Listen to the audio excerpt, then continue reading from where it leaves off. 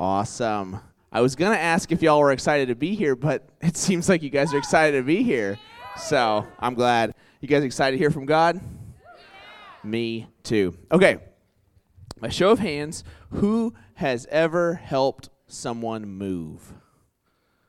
Oh, that is like everyone. That's most everyone. Okay. Having been a part of Chi Alpha for going on 13 years now, that's a long time.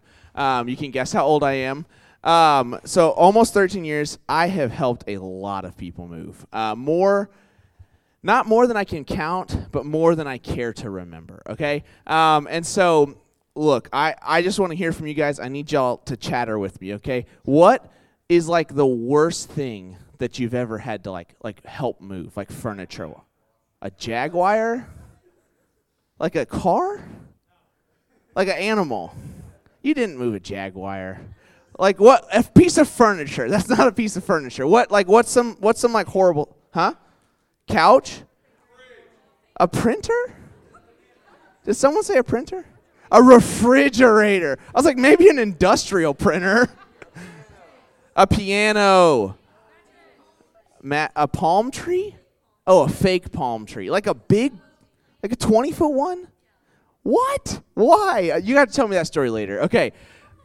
Brandon and I have the same worst object to move, and that is a piano. Guys, I hate moving pianos, okay? And for some reason, God thinks it's funny, and I have had to move like 6 or 7 pianos in my life, which is way more than anyone should want. And I got to give a shout out. The award for most pianos moved goes to our very own Charles and Katie because they love to move. Not anymore. They did. There was like a 3-year period where it was like, all right, we're moving again. And I was like, oh, I have to move this piano. And like, yo, it's a sick piano. Like it looks great in their house. Like Katie, when she plays it, it sounds great. But the worst part about it is when you go to move it, there's like nowhere to grab, and there's only 2 handles on it, except one of the handles is missing. So it's like, what the heck? And so every time we've moved it, I've helped, and I'm sure the next time they move, I will probably help move it again, right? I had to move someone from our church. We moved their piano, and then even last semester, my boys Luke and Charlie and Gabe bought a piano for $60, okay? At first, I was like, guys, it's probably rotted. But, hey, they got it for $60, and we went and we bought it. Well, they bought it. We used my truck. We took it back to Morgantown, right? It was great. And I am convinced that either we're all really weak, which I don't think is true. I think I'm weak, but I don't think Luke is weak. He told us he benched 330, so Gabe looks pretty strong. Charlie. Charlie, you're strong. You are. Look, either we're all weak or, like, it really does just take 4 people to move a piano. Like, they're just horrible, right? They're so heavy. They're so clunky. Morgantown has hills. It's the worst, okay? And I just simply, you could not convince me that it is possible to move a piano by yourself, okay? Like getting it up on the truck, like every bit of it, okay? You're not convincing me that you can do it by yourself. And if you go, oh, well, I could just hire people, well, they had to do it together, right? And so to move, right, you guys said palm trees, couches, especially those like giant L-shaped couches, like horrible, okay? They're great in your house, and then you have to move them. Beds, box springs, like those are horrible, right? So all of these things, guys, like to do something as simple as moving a friend, we have to do it together, right? Like there are, sure, you can carry lamps and printers and different things like that, but these big things, we really do need each other. And so what I'm talking about tonight, what I want to submit to you is that while something as small as like moving a friend, right, really does require us needing each other, that is just in a small way, a reflection of our really deep need for each other to walk with Jesus and to do what he's asked us, right? So I'm not moving this piano by myself. I need people. And that is just a small picture of really, look, if I'm going to walk with Jesus, if we are going to accomplish the mission of God, the same mission that Charles talked about a few weeks ago, we're going to have to do it together. We're going to need each other, right? We need each other. We need friends. We need to be in community. We need us, right? That just, us. We need each other. And so I'm going to keep saying that tonight. I hope by the end of it you're like, yes, Sean, I get it. We need each other. Like that's the point. I want you to get that. So, man, nowhere is this more true than right now as well, right? You guys are 18, 19, 20, 21-year-olds. Your lives are being formed. Jesus is doing something incredible in your hearts. And if we're going to keep walking with him, wherever we go, we really do need each other. And so it's not good that we be alone. We're shaped, we're molded, we're formed into the men of God wants us to be. And we do that together. So this is what we're talking about tonight, needing each other, right? And so we're gonna look at an example from the Bible. Don't put it up yet. This is a cool story. I was reading it like, did you put it up? And then you go, okay. I was like, Abby's on fire today with the funnies. It is. We have like a quote list, and she's had like 6 added to it in one day. So we're going to be looking at the Bible. We're going to read from the Old Testament in the book of Exodus, but before we read the specific passage, I want to give context. So the Israelites, they're God's chosen people, right? God had chosen Abraham. It's been a few hundred years, and what ended up happening is Israel had, the small group of people had gone to Egypt. They had grown to this massive, 2 million plus people group, but they didn't have their own land. They were actually slaves in the land of Egypt, right? And so God says, you are my people, I've given you this promised land, and I'm going to set you free. And so that's the whole book of Exodus. Exodus means like a leaving, right? And so God sets them free, and then they have this miraculous story you've probably heard of the Red Sea being parted and the people walking through, right? And then they finally come across free of their slave masters, free of their tyranny, free of their hopelessness, and they're free people now. And so what ends up happening, though, is that it's not like a waltz in the park. It's not like they just get to go like, all right, cool, like, bye, like, that's it. Like, they actually, God is saying, hey, now that you're free, there's steps forward that you're going to have to do. And one of the things that they're going to have to do is they're going to have to fight some nations that are in the promised land. Now, we could get into this. This is a whole other thing. But essentially, these people were so wicked, so perverse, so far gone that when God says, hey, you're going to take these nations out, you're going to go to war with them, it's not just like, like, you guys, get out. We want this. But it really was, these are so wicked on the earth that God is saying, hey, we want you out. And so they go.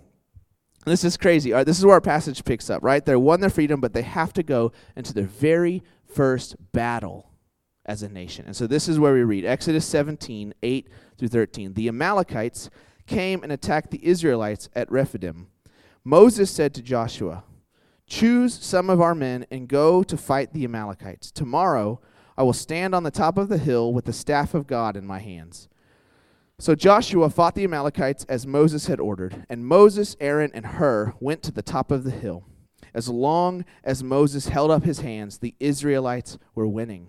But whenever he lowered his hands, the Amalekites were winning. When Moses' hands grew tired, they, Aaron and Hur, took a stone and put it under him, and he sat on it. Aaron and Hur held up Moses' hands, one on the one side, one on the other, so that his hands remained steady until sunset. So Joshua overcame the Amalekite army with the sword. This is a crazy story, right? Like you've got the prophet of God who's leading his people. He's told, hey, go stand up on the hill behind the army and just hold up your hands. The staff of God, right? Hold it up and you'll win. And it's like, I imagine Moses probably like, okay, you've done some really cool things, God. I guess I'll trust you, but this doesn't make sense, right? And then his hands fall. And then what we're talking about tonight, needing each other, his buddies, his brother and his friend come up and lift up his arms so that that all of Israel can be successful, so that they can win. And what do? They win. They win their first battle as a nation, and they have each other and the Lord to thank.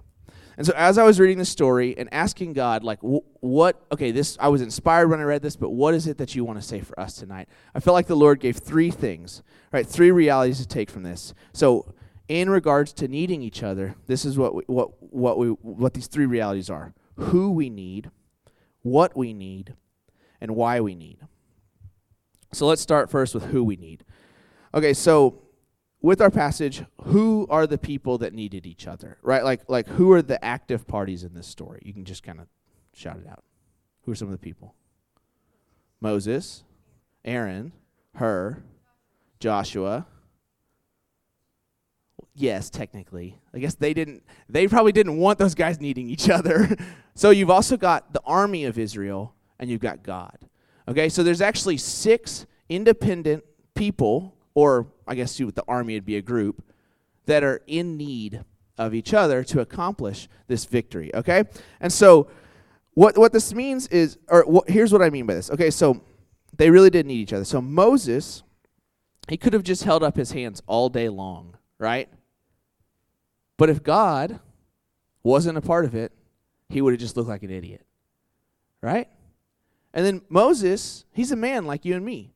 Like, I don't understand why, but like sometimes you carry just something that's like 5 pounds and you kind of carry it like this, and then like 5 minutes later you're like, man, my arm hurts. Like, I'm weak, and it's not necessarily because you're weak, but it's just like an awkward way, right? So like, I mean, just holding your arms up for a while, it's an awkward thing. And so Moses, he couldn't do this. He needed Aaron and Hur. And then Aaron and Hur, they needed Moses, because they weren't the one that was called to hold up the staff, right? Like, they were totally and utterly dependent on God, on Moses, and then all 3 of those guys up on the hill.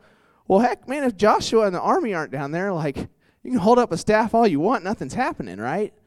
Like, each of these guys really did need each other. Each man, the prophet, the supporters, the commander, the soldier, more than anything, they needed the power and the presence and the nearness of God to win this battle, and they did.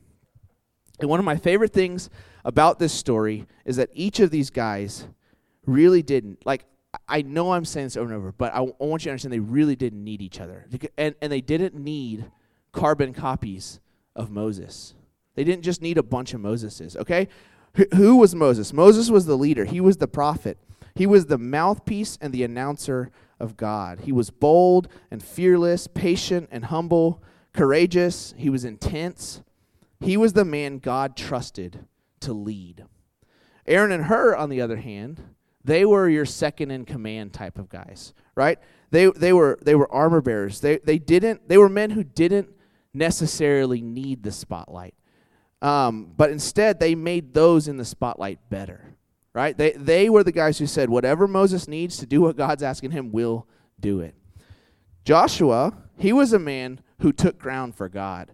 Right? He was a man, he was the warrior, the advance guard, the fearless general that everyone in Israel wanted to follow. Like, dude, I want to be on his squad, right? Like, he was a man who never sought to rule over others, but instead he won the hearts of men by being the person that people wanted to follow, right? And he was fierce in his devotion to God, and fiercer still as a warrior, right? You read his stories, I'm like, if I see Joshua, I'm running the other way, right? Then there's the army of God, the faceless and nameless men. The Bible doesn't record their name, but they are remembered by the Lord, right? I don't know how many countless thousands, hundreds of thousands of them there were, but God knows their names. They were the men who obeyed without recognition, served without applause, and loved God and listened to him, because they believed he was worth fighting for. And each of these men needed each other. They really did need each other. And the same is true for us. Each of us needs each other. Some of you in this room are like Moses. You're natural-born leaders. You're bold. People listen to you. You talk a lot, right? And you have good stuff to say. And you hear from God. We need that. Others of you are like Aaron and Hur. You're faithful and supportive, and everyone around you is made better because of you.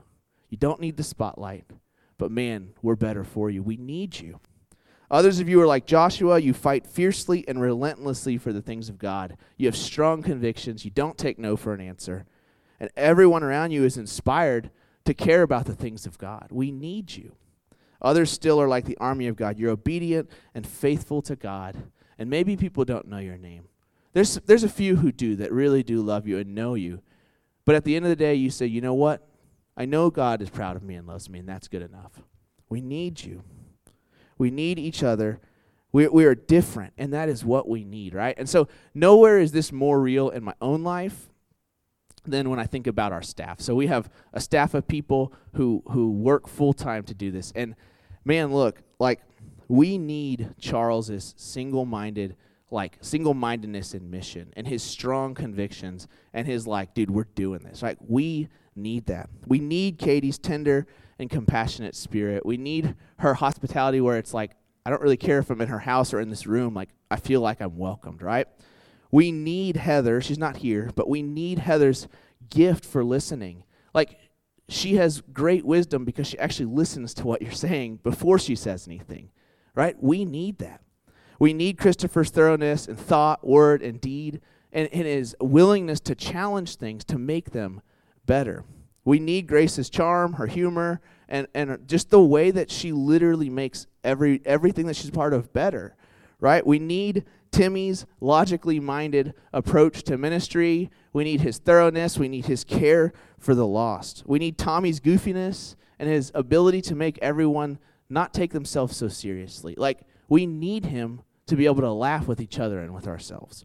We need Abby's thoughtfulness and her care for the things that I don't often think about. Right? A lot of times the overlooked, Abby really brings that up, and we need that. And we need Kenzie's honesty.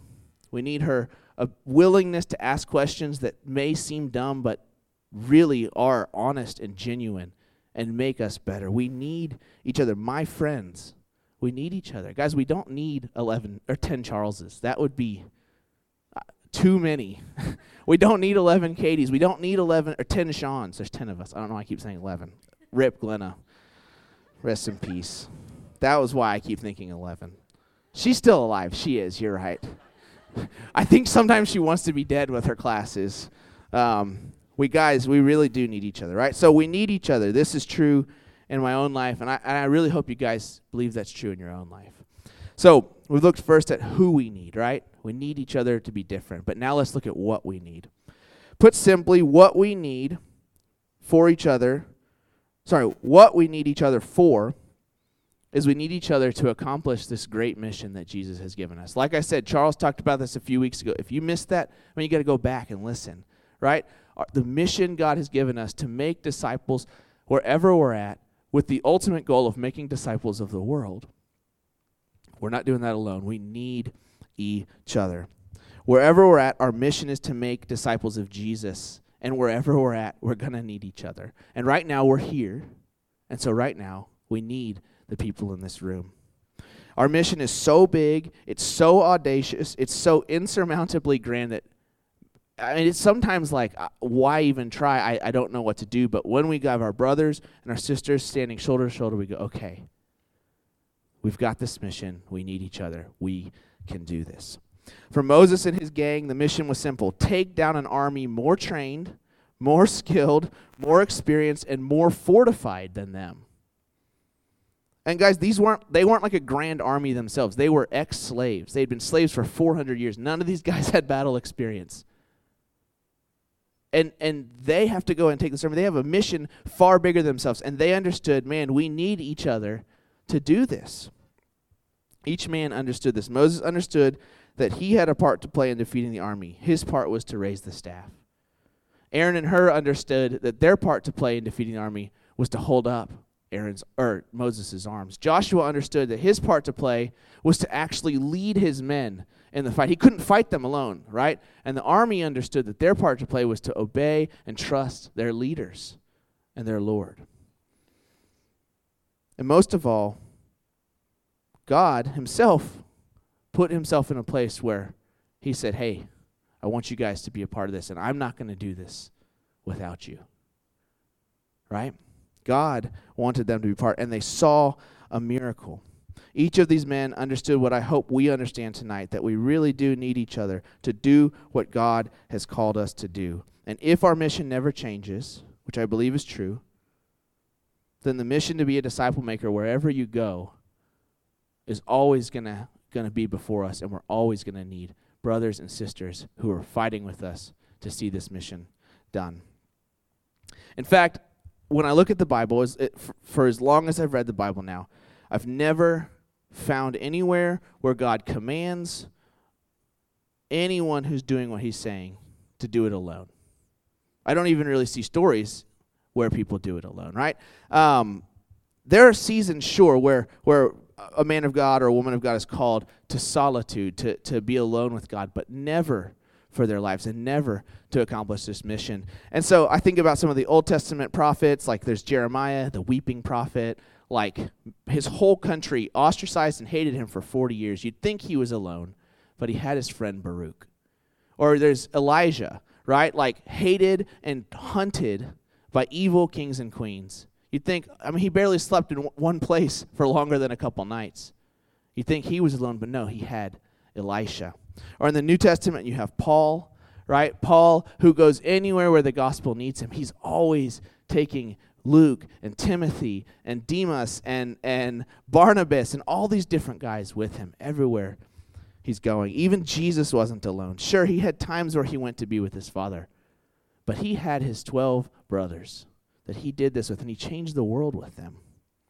You see, in order to accomplish this mission of God, we have to do it together. In the kingdom of God, there are no lone wolves, okay? Like, we need to get this dumb idea out of our head. I hear people say it. I hear people think it. It is stupid. It's not even a good analogy. Guys, wolves live in packs. Wolves don't go alone. If a wolf is alone, it's usually one of two things. It's injured, or, what's the other thing? Oh, or it's lost. Okay?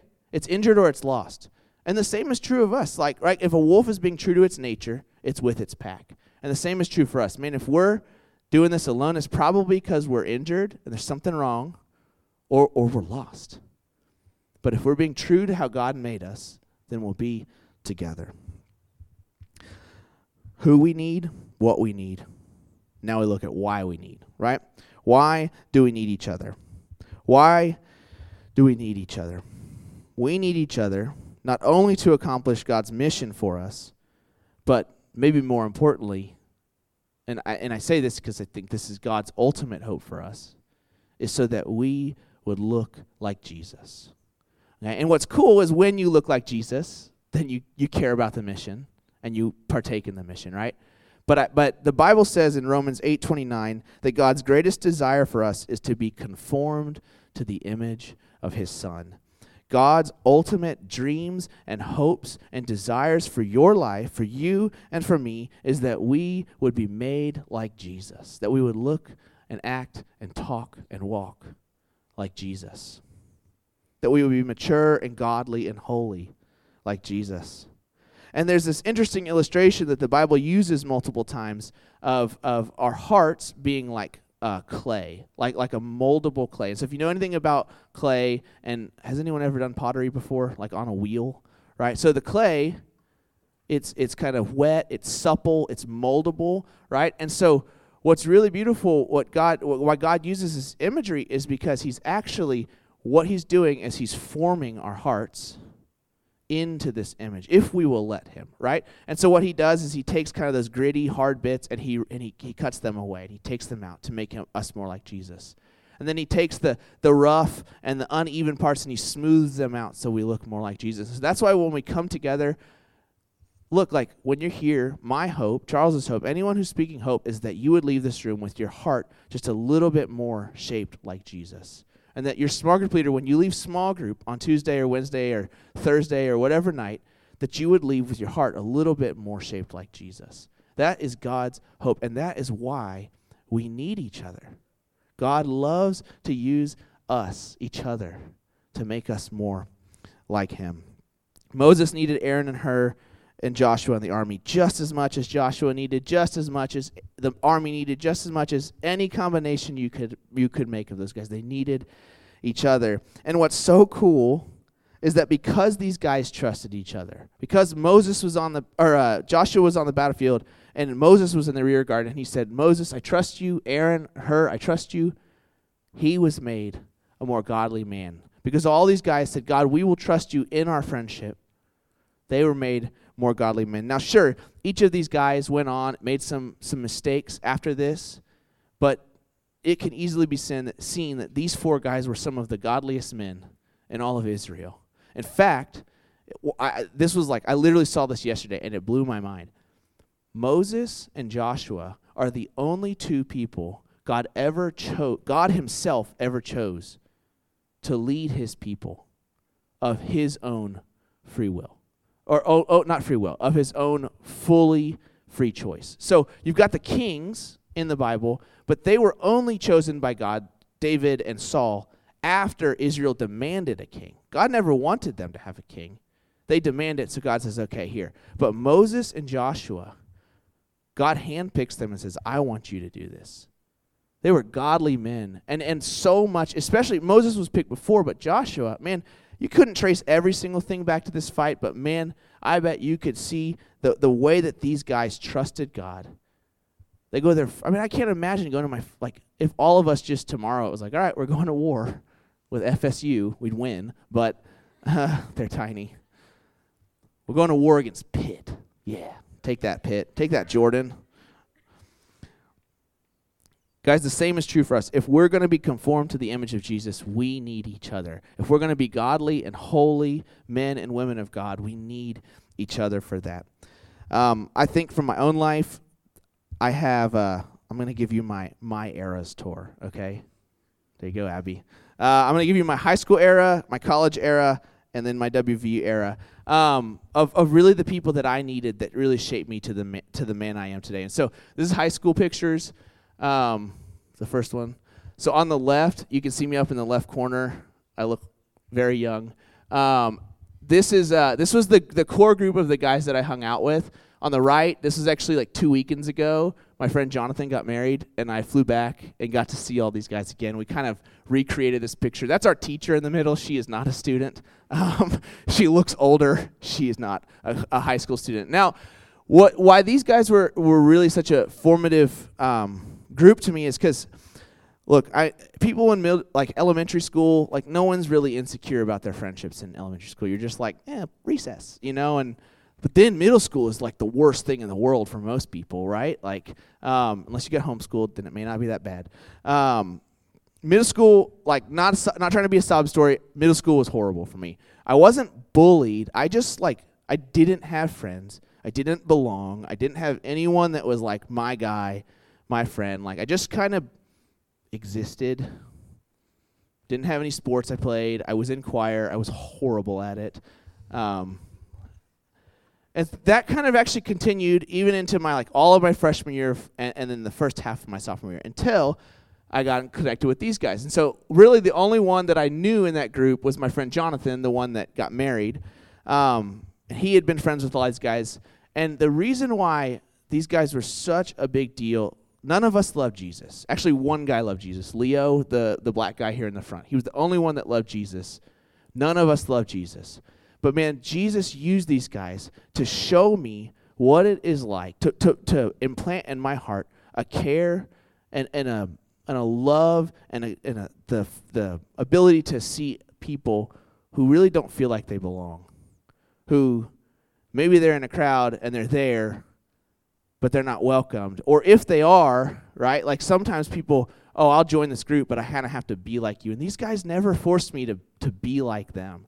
Like they let me be a goofball. They let me be loud. They let me be obnoxious. Yeah, they made fun of me and I made fun of them, but these guys really did form in me a compassion and a care and a really just love people and don't force them to be something they aren't. Jump into my college era.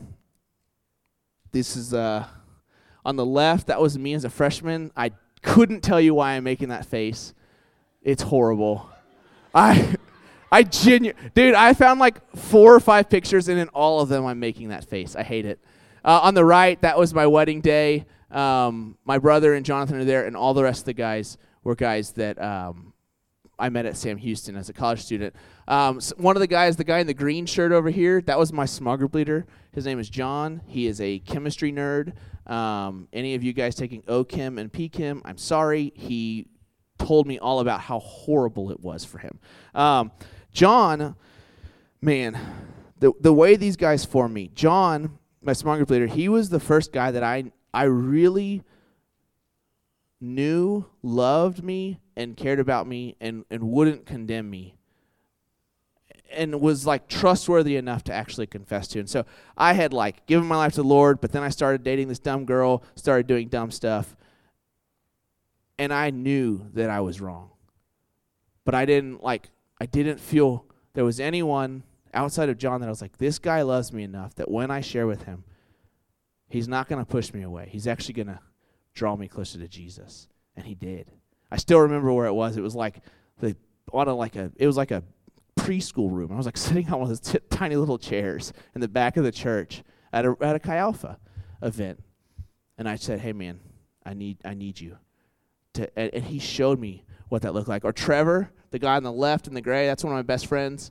We used to hate each other a lot.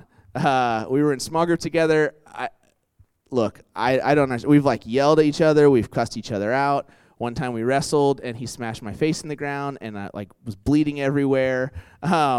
I was going to be like the leader of our small group leaders. My leader had asked me and not him. And so he came up to me and said, I can't stand you. I hate that I have to be in your group. I don't want to be your friend. And like just ripped into me. And I was just like, well, I thought we were friends, And Marley, I'm sorry. Oh, sorry. Yes, that was a bad time to drink water. But what was so cool, and why Trevor really is one of my closest friends, is because he had said this all out of bitterness and anger. I was a turd. And I actually, maybe for the first time, really understood what it meant to forgive someone when it wasn't fair. What it looked like to have a friend who came from a background that was so utterly foreign to me. Like Trevor and my growing up stories are as diametrically different as you can get. And I saw in my friend Trevor that God loves to take broken and horrible situations and make them beautiful. Trevor has actually started a Chi Alpha down at Arizona State University. He just moved there like a month ago. And Jesus has so radically changed his life and so radically changed my life through him. I can tell you about the guys over here, the three black guys. They're kind of hard to see. The picture's a little dim. Paul, Alan, and Kay. I'm just being honest. Paul, Alan, and Kay, they were my roommates. Man, these guys, I learned patience. I learned what it meant to be patient, to serve without any recognition. If you want to ask me later, I will not say it from the front. Our apartment had a name. I hate it. You can ask me about it later, right? I could tell you about Drew. He's like the tallest guy in the back, like craziest salvation story I've ever heard is from him. I could tell you about Zach or Jordan or Daniel, like all of these guys, the way that they formed me to be the man I am today. And then I come now to my WVU era. Here's some pictures. Some of you guys are in these pictures. The guys on the left, you can't see it, but all of us had these horrible mustaches. We did mustaches for missions. Some of these guys, man, like Nate Sign, like still a great friend of mine, like really did. I got to see a type of friendship that I chose not to really be a part of at many times in my college time. I saw him have that and got to be a part of that. And God really changed something in how I viewed friendship by my friend Nate, right? Or over here, you've got these guys, Matt, Kinzer, Joel, Jake. I mean, like, you guys are in this room. But, like, for real, you guys have shaped me and changed me. It's not just this, like, oh, I'm older than you, therefore I only make you more like Jesus. Like, no, you guys really do make me more like Jesus. The guys I get to lead, the guys in small group, some of y'all are here, some of y'all aren't. I'm going to find you. No, I'm just kidding. But look, like the way I grow and become more like Jesus, the questions that you guys ask, like even some of you guys that I didn't mention that are in this picture, like you're not just in the picture on accident. Like, and maybe I'm not super close to you, Matt, but you really have shaped me. Like your genuine hunger for God. You're a senior going out and you're like, I still want to do this. Like that inspires me. That challenges me. That makes me more like Jesus, right? We really do need each other. So, guys, I really want you guys to understand this. I know I just went on a bunch of my Eras tour. Abby was happy about that. That's a Taylor Swift reference. Anyone who doesn't know that. Sorry, I just lost all of y'all's attention on that. Swiftie.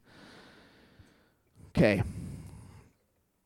Guys, we really do need each other. If we're going to accomplish God's mission, if we're going to look more like Jesus, then we need each other. And so Moses and Aaron and Hur and Joshua and the army, right?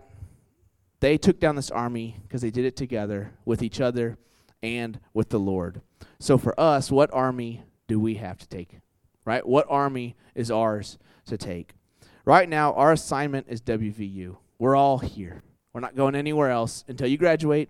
But right now, for this semester, you guys are here. And so, that's our mission field. Jesus wants to win WVU students to his kingdom. And if we're going to do that, we've got to do it together. Likewise, in what ways does God want us to be more like him?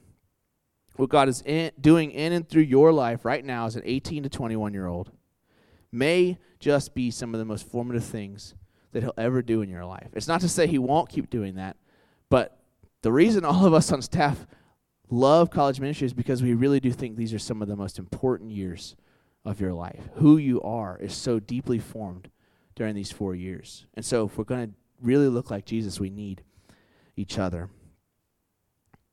We must remember that from the story, right, look, this is the main thing. I don't want us to sleep on this, okay? I don't want you to leave and be like, yeah, we just need each other, and we're like only thinking horizontal. The only reason these guys really ultimately won was, yes, they depended on each other and they trusted each other. But it says, what did it say that Moses was holding up? The staff of God. The presence of God. And so, guys, if in our needing each other, we leave out the Lord, like we've missed the whole picture. Jesus longs and desires to be a part of the each other, of the us, right? And if we miss him, I mean, he can do something like he did with my high school friends. He was forming things in me before I really loved him. But I would say that was more of his kindness and an accident on my part than, man, God, I want you to be a part of this, and I want you to make me like you, and I want you to help me so that we can do this. The staff of God, we need God at the center of our friendships, at the center of our community, at the center of us. The band, you guys can go ahead and come up. So I want to respond very simply tonight, okay? It's 3 things, but they're very simple, all right? The first thing, well, I'll say all 3 of them. This is the 3 things. We're going to look back, we're going to look forward, and we're going to thank God. The first way I want us to respond is by looking back, okay? And so this is what I mean by this. Who is one person, just one, okay? I'm not asking you to make a whole list, but who is one person that in the past, looking back, God used to shape you, to make you into the man or woman you are? And whether you thought about it or not, you go, man, I really needed them. I needed them at that time. Maybe it's a high school friend. Maybe it's a family member. Maybe it's a childhood friend. Maybe it's someone in this room. Like, if you needed someone 2 months ago, like, that's great. Like, go tell them and say, hey. And what I want you to do is I want you to either text someone or call someone, or maybe you don't have maybe it's been a long time and you need to Facebook message them. Like, somehow, some way, what I'm asking for us to respond tonight is to actually reach out to that person and say, hey, I just wanted to say thank you for who you were in my life at this point. And say what it is. Be specific. Hey, it was, this is what you did. And they may just be like, oh, thanks, man, that's really nice. Or they may be like, oh, that's awesome. Like, why are you saying this, right? Like, you may get a chance to share what Jesus is doing. Maybe it's someone who doesn't love, like some of my friends in high school, they still don't love Jesus. I'm going to text them and be like, hey, you guys really did change my life, and I'm so grateful for you. And they may just say thanks, or they may be like, why are you saying this, right? And I can share what Jesus has done. Also, if you want to do it, like, during response, you can use your phone during response. That's okay, all right? I'm giving you permission. You can text someone. But do that. Here's my challenge. Do that before you go to bed tonight, okay? Do that before you go to bed. Text someone, looking back, and say, hey, I needed you, and I'm grateful for you. Looking forward, that's the second thing I want us to do. And what I want us to do with this is actually talk to someone in this room, or I'll give you the caveat, if they are not here, but they would normally be here. And I want you to find someone in this room, and I want you to say, hey, look, I need you so that we can do this together, so that I can be more like Jesus. And maybe that you don't have to physically go like, Brandon, I need you. But what I mean by this is like, look, maybe you need someone to just pray for you. Maybe you need, hey, look, I need a word of encouragement. I need to, or maybe you need to confess a sin. Like, hey, this is actually going on. Like with John, I needed someone to really confess a sin. Maybe it's just like, hey, I really want to know Jesus better, and I don't know what I'm doing. I need you, right? I want to be the friend that you need, and I want to be a friend that, I want you to be a friend that I need, right?